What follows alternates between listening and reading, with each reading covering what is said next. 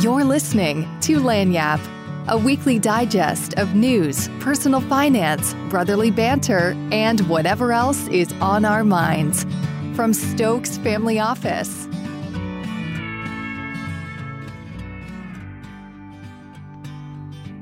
This is Greg Stokes with my brother Doug. Lagniappe podcast. Today is September 8th, 2023. It's an exciting week for sports fans around the country and the world.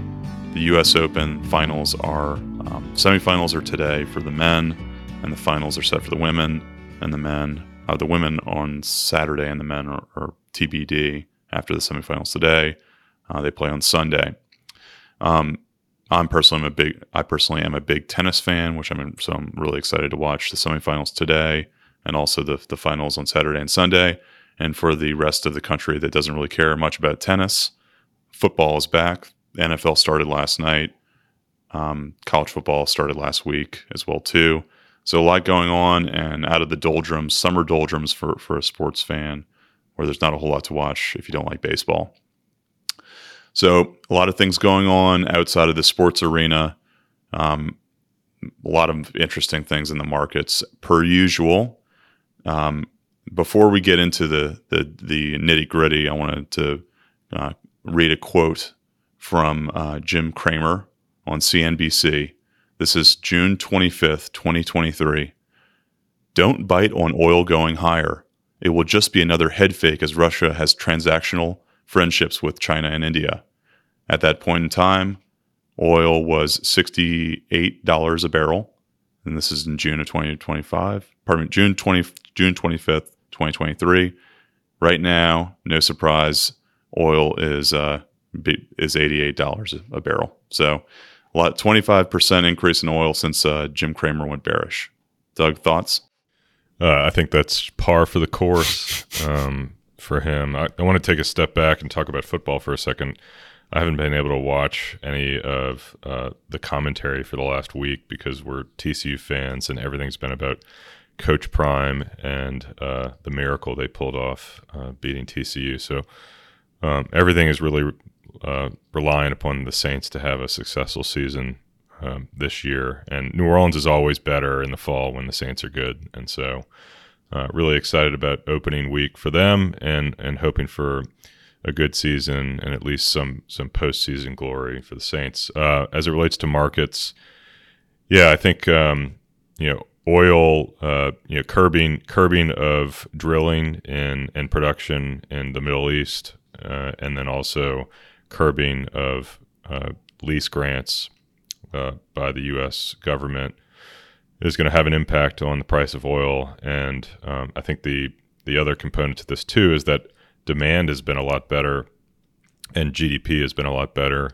than anticipated, which we're seeing with sort of the rise in the 10-year Treasury to reflect that growth is anticipated to be higher than originally projected. And so with higher growth comes higher needs for fossil fuels, for manufacturing, production, and travel and commuting, et cetera. And so you can see that oil would respond to better economic outlook. And so I think that's what we're seeing as well. Yeah. And there's another factor as well, too, that over the last couple of years, we've drawn down a tremendous amount on the Strategic Petroleum Reserve to try to moderate prices. The Biden administration's made that decision, and then we've got to basically refill that. If you look at the and this was put into place during the OPEC embargo during the 70s, that we put that we started to store oil in the United States so that we wouldn't have to be so reliant upon international sources of oil during crises or whatever. But we've been drawing upon that, and those levels are at basically like at one point it was 750,000 barrels in 2010, and now it's in the 350,000 barrel range, which is the lowest it's been in a long time. So that's another dynamic. If you look at, I really think this whole energy story is really interesting. There really hasn't been as much. There's been an adoption of electric cars, but I think that was the adoption of electric cars was really related to people that were on board with that idea to begin with. But now that electric car makers have responded and produce these things. I think the market's becoming pretty saturated. And if you look at the prices of Teslas, for example, and the amount of electric cars that are in stock, it's kind of astonishing as it relates to both of those aspects. Specifically on Teslas, they've been cutting their prices like crazy. The price of a Tesla Model S at the beginning of this year, which is like their highest priced sedan, at the beginning of the year was $105,000 per unit. Now at September 1, it's $75,000 to get a Tesla Model S. Likewise, the Model X, which is the SUV Tesla that has those falcon wings that open up, was $121,000 at the beginning of the year. They recently cut the price down to $79,000. Crazy. And then if you look at the amount of electric cars in stock on new car lots, they're running at like twice the average days on stock or on the lots as a gasoline powered car. So I think that the whole narrative really over the last 10 years was that we were going to be shifting to electric, and the utilization of oil wouldn't be so high, wouldn't be so so commonplace. But that's not really what's transpiring in the market. And basically, well, like I'd referenced at the beginning of the call, if Jim Cramer says one thing, it's a pretty good bet to go the other way. And Jim Cramer was bearish on oil. So, yeah, the other thing too is what wasn't considered is just because there's a transition from internal combustion engines to electric vehicles. Although minor, it's occurring and will continue to occur over time. The grid that these electric vehicles are going to have to power themselves off of is still going to be utilized fossil fuels. So whether it's oil or gas, coal, et cetera, it's not like it's going away. And so demand will continue to increase. And I think that it keeps coming back to that Jeff Curry comment, who's the chief strategist or chief economist at Goldman Sachs. And he basically said that $3 trillion over the last decade has gone into renewable energy. And renewable energy demand or fossil fuel demand has decreased from something like 87% to 86% over that time frame. So as more people across the globe come from sort of abject poverty to some semblance of a middle class, there's going to be an increase in demand for energy, whether that's powering a electric vehicle or powering your home, et cetera. And so fossil fuels, whether it's gas or oil or other, are still going to be a major part, unless we have a major shift to nuclear, going to be a major part of just the grid in general, and not necessarily just filling up your gas tank at the gas pump. So yeah, I don't think the nuclear thing is going to happen. We just built our first nuclear plant in like 20 years, and it took forever, and was twice over budget, et cetera, in the United States.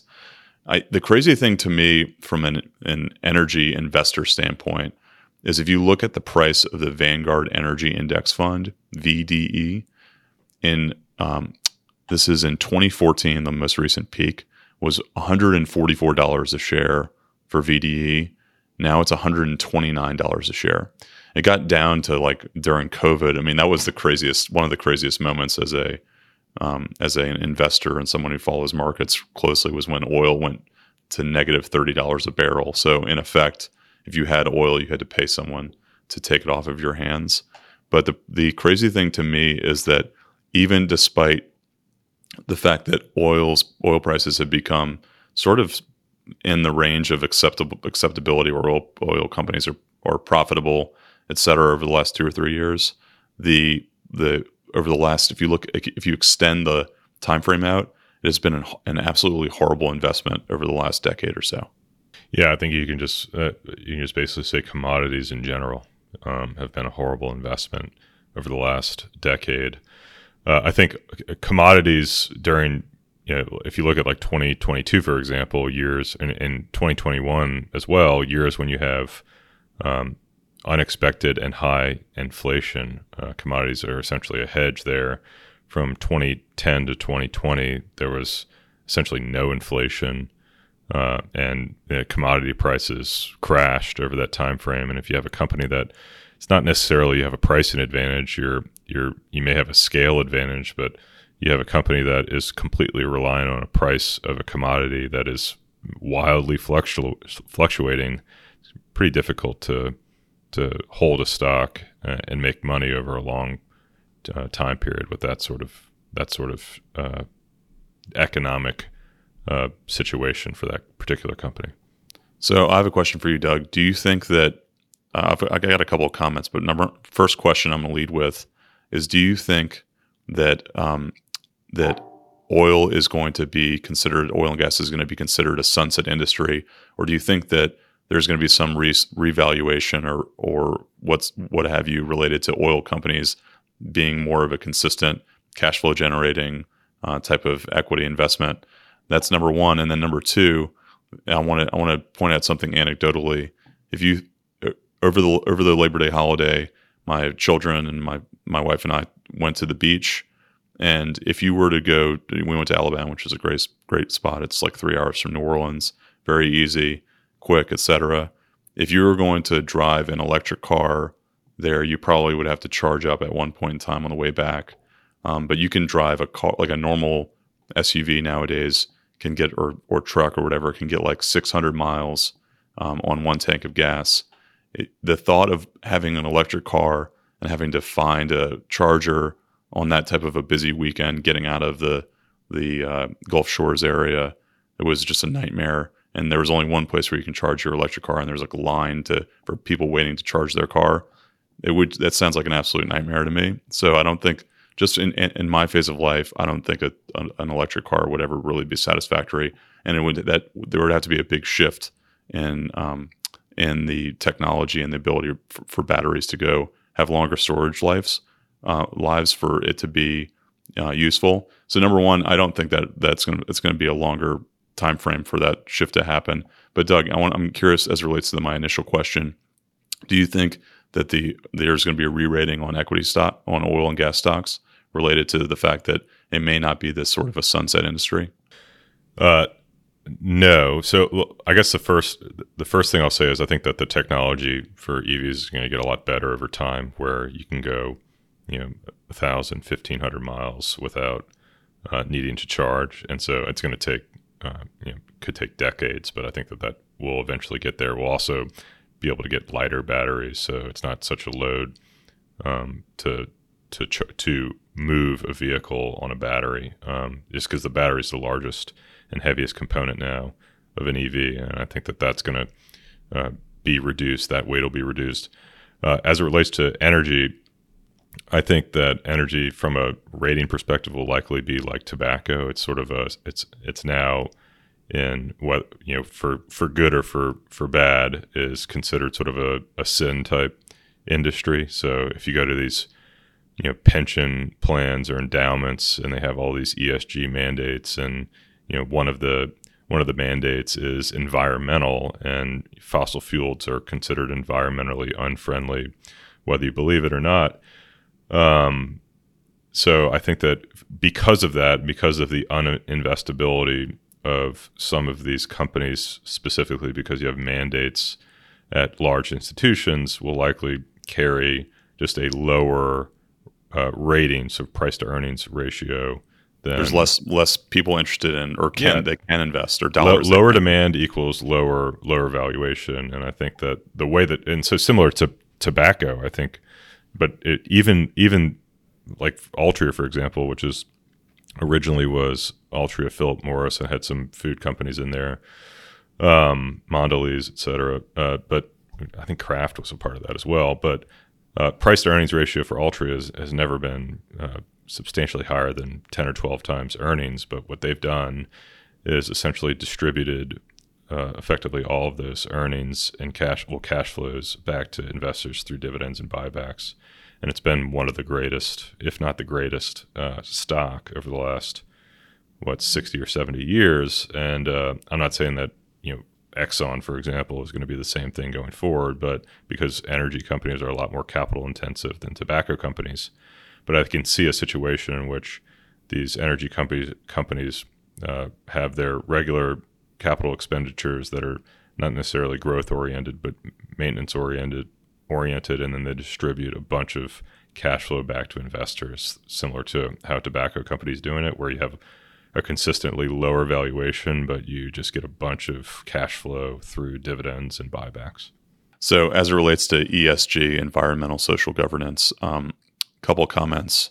Number one, the I remember reading this during 2020, December 18th, 2020. The Rockefeller Foundation commits to divesting from fossil fuels.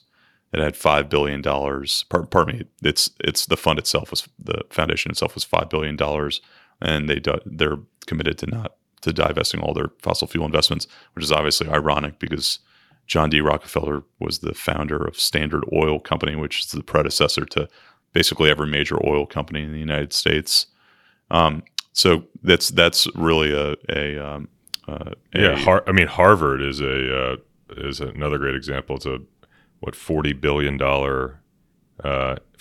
billion endowment.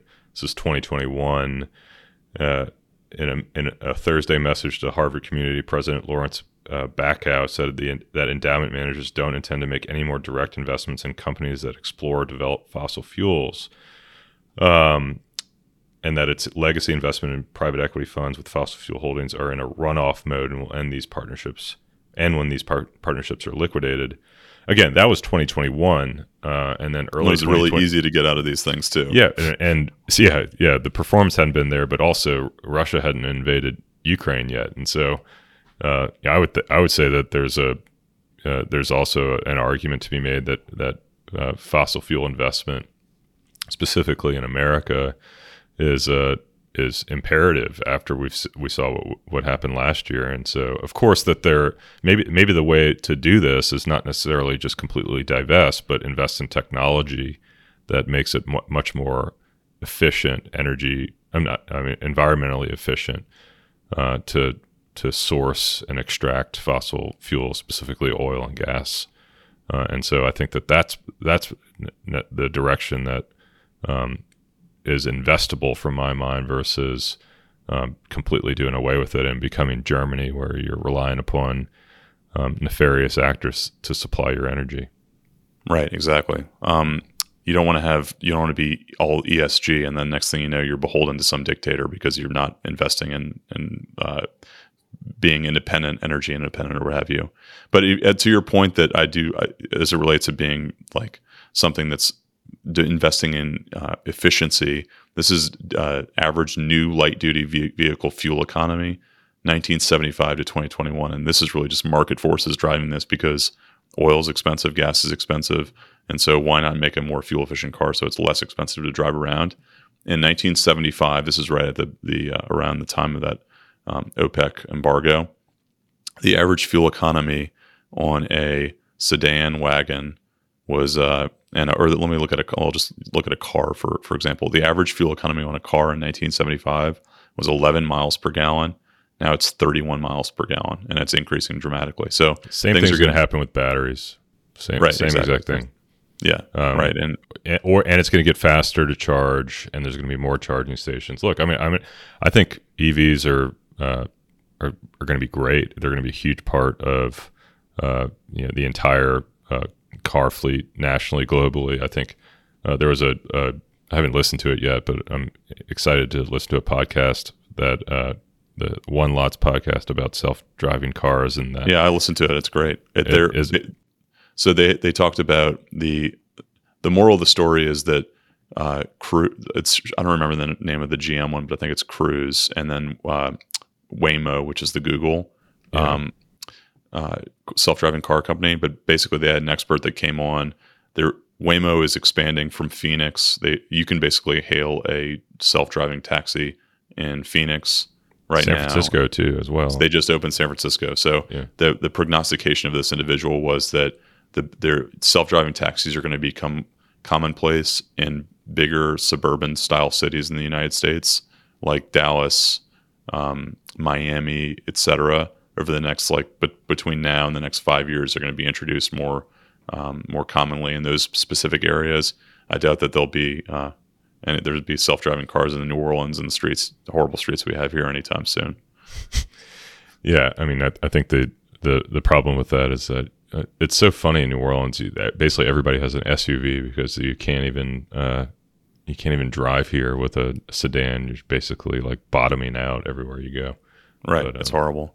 Yeah. So I want to point on two comments, and then I want to get your opinion on something. Number one, there's this huge influx, obviously, of these COVID purchases. Like, I don't have the data for this, but I'm sure that it's probably a good time if you're in the market to buy one of those like those vans that has a kitchen and everything. Sprinter van. Right, a Sprinter van with a kitchen. But also, like, probably the same thing goes for like boats and jet skis and and campers and everything.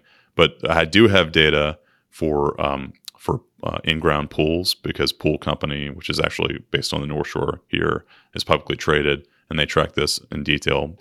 This is construction permit data for 93 counties in Alabama, Florida, and Georgia, and Texas, which is 50% of the new in-ground pool construction in the United States.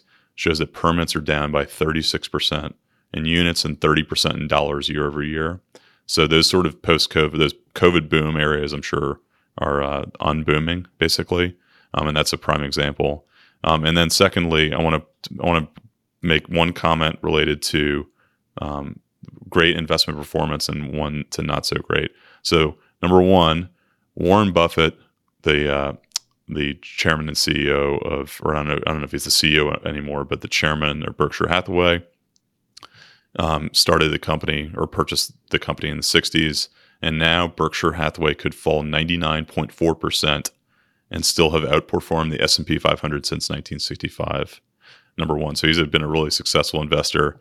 On the other hand, the power of compounding too. So I'd be interested in what the annualized rate of return of Berkshire versus the S&P over that time frame. I bet you it's probably not that. Yeah, you're right. It's probably not that different. A couple percentage points, but maybe 2 or 3%, or probably more than that. But it doesn't matter. Like it doesn't seem like a huge difference. And then over 60 years, it's becomes, or 70 years really becomes pretty dramatic. And so I think that's such an amazing stat that Berkshire could basically go all but bankrupt, stock price dropping more than 99% and still have outperformed the S&P since inception.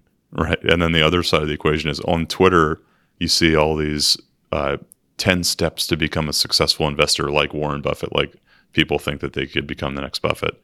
If you look at what actually happens, this is Robinhood statistics, the average Robinhood investor from, this is since the inception of the company till present, has underperformed the S&P 500 by an average of by an average of 4% per year. So pretty extreme difference. The compounding effect of Warren Buffett beating the S&P 500 over a long period of time has really shown itself in that particular statistics, that Berkshire could fall 99.4% and still have outperformed, but your average retail investor. Yeah, that Robinhood stat reminds me of and I think this is probably like a tale, an old wives' tale, but the Fidelity, study that they did where, and maybe we can dig this up. I've actually never seen it, but I'll just quote it, that they had gone through, they have millions of accounts, and they had gone through and tried to figure out what the best performing accounts were within the Fidelity ecosystem, and they had come to the conclusion that there was some general theme across the board, that the people that had forgotten that they had accounts or had died with Fidelity accounts were the best performers consistently. And so I think that's there's got to be some truth to it, but I'd love to find the study. But it goes to show you that an investment strategy that is stuck with, that's disciplined, that maybe you forget about over time, is generally the right one. Amen. All right, guys, thank you very much for joining us today. If you enjoy this podcast, please give us 5 stars, share it with friends and family, and otherwise we'll see you next week. Thanks so much. Thanks for listening to this episode of Lagniappe. This podcast is brought to you by Stokes Family Office. If you liked this episode, consider sharing it with a friend. You can subscribe to future episodes in Apple Podcasts, Spotify, or wherever you listen to podcasts. For more information about Stokes Family Office and Lagniappe, visit us at stokesfamilyoffice.com.